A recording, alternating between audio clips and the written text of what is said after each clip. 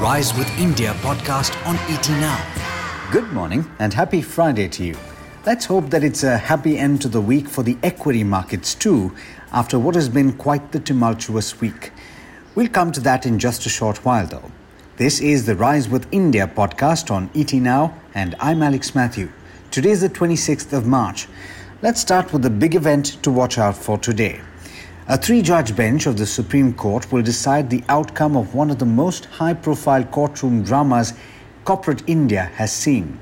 I'm speaking about the Tata Mistry battle that began in October of 2016 with the sudden removal of Cyrus Mistry as the chairman of Tata Sons.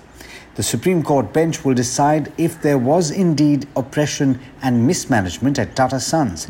It will also decide on the legality of his removal as well as the loss of his directorship on the company board. And finally, it will also affect the Shapoorji Pallonji Group's shareholding in Tata Sons because, as you know, late last year there was a proposal from the Mistry side to part ways with the Tata Group. Don't forget to tune in over the course of the day to ET Now.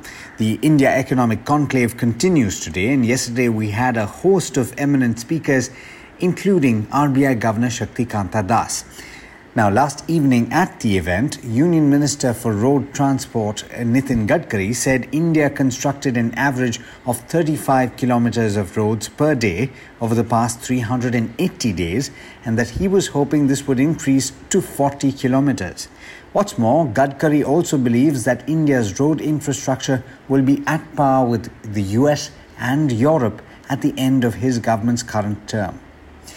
The telecom regulator TRAI has directed operators to reactivate SMS scrubbing, which is essentially a filter that blocks those pesky telemarketing messages that you receive from the 1st of April.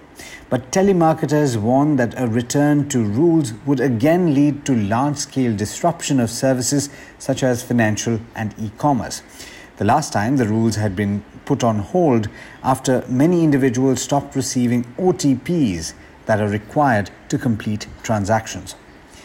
US equities did well overnight after applications for US unemployment benefits fell to the lowest in a year, signaling improvement for the labor market as more Americans get the COVID-19 vaccination and business restrictions ease in many states.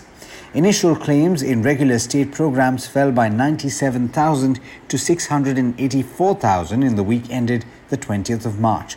That's according to the Labor Department data. At his first news conference since becoming US President, Joe Biden promised to outspend China on innovation and infrastructure to help the US retain its place as the world's most powerful country.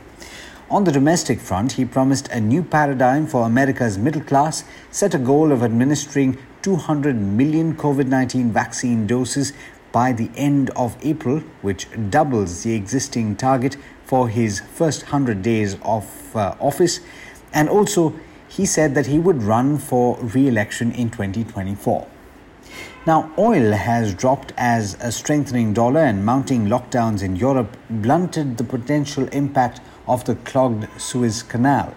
And speaking of that situation, the 200,000-ton ship that's blocking the important maritime channel showed no signs of budging for a third day, forcing other container ships to consider the long, costly voyage around Africa's Cape of Good Hope. A back-of-the-envelope calculation shows that there's about $9.6 billion worth of daily maritime traffic that has been halted. And with that, it's over to Rohit Singh for the trade setup for the day in India. Morning, Rohit. How are we looking at the end of the week? Good morning, Alex. We're hoping the pain eases on Dalal Street as Asia tracks a positive handover from US. It's worthwhile to note that we are now near the budget day levels. First up, the global setup. The US dollar tested fresh 4-month highs before trimming gains as it inched closer to the 93 mark. US yields dipped slightly as compared to the start of the week, and that has made gold dearer as a safe haven. Investors are looking less keen to seek riskier assets, and that is tempering the enthusiasm on the street. But US stocks rebounded from lows after initially ignoring an extremely upbeat jobs data. Numbers showed the job market is finding confidence with latest unemployment claims falling to the lowest during this pandemic. Europe too has much to worry, with top leaders getting on a virtual meeting to review the pandemic and reasons for the sluggish vaccine rollout. The resurgence of the pandemic in Europe and the Suez Canal crisis has meant crude oil could witness some weakness in the near term. All the nervousness across the globe and fear of a second wave getting out of hand has meant that the markets are getting short of confidence. The index formed a long bearish candle, and 14,300 is at risk of being taken out, which means we are very close to the crucial support lines. Clearly, the month-long indecision has ended with a nasty fall. Nifty ended the expiry clocking its worst series since September. Banks bled the most in the churn, but the selling has been broad-based in March.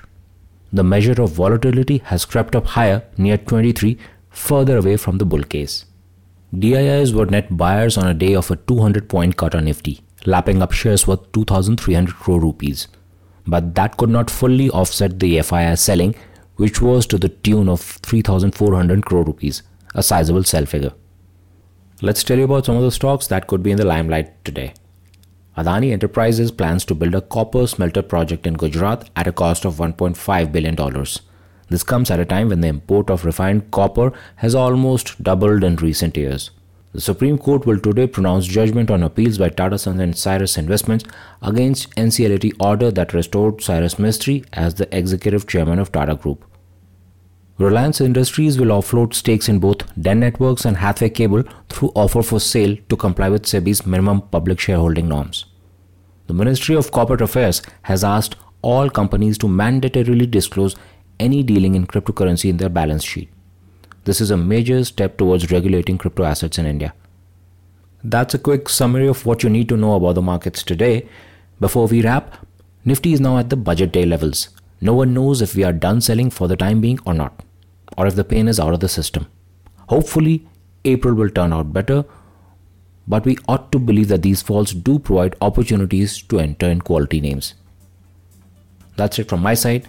I hand it back to you, Alex. Thanks, Rohit, and thank you all for listening in. This is Alex Matthews signing off. Have a great Friday and an even better weekend. The Rise with India podcast on ET Now.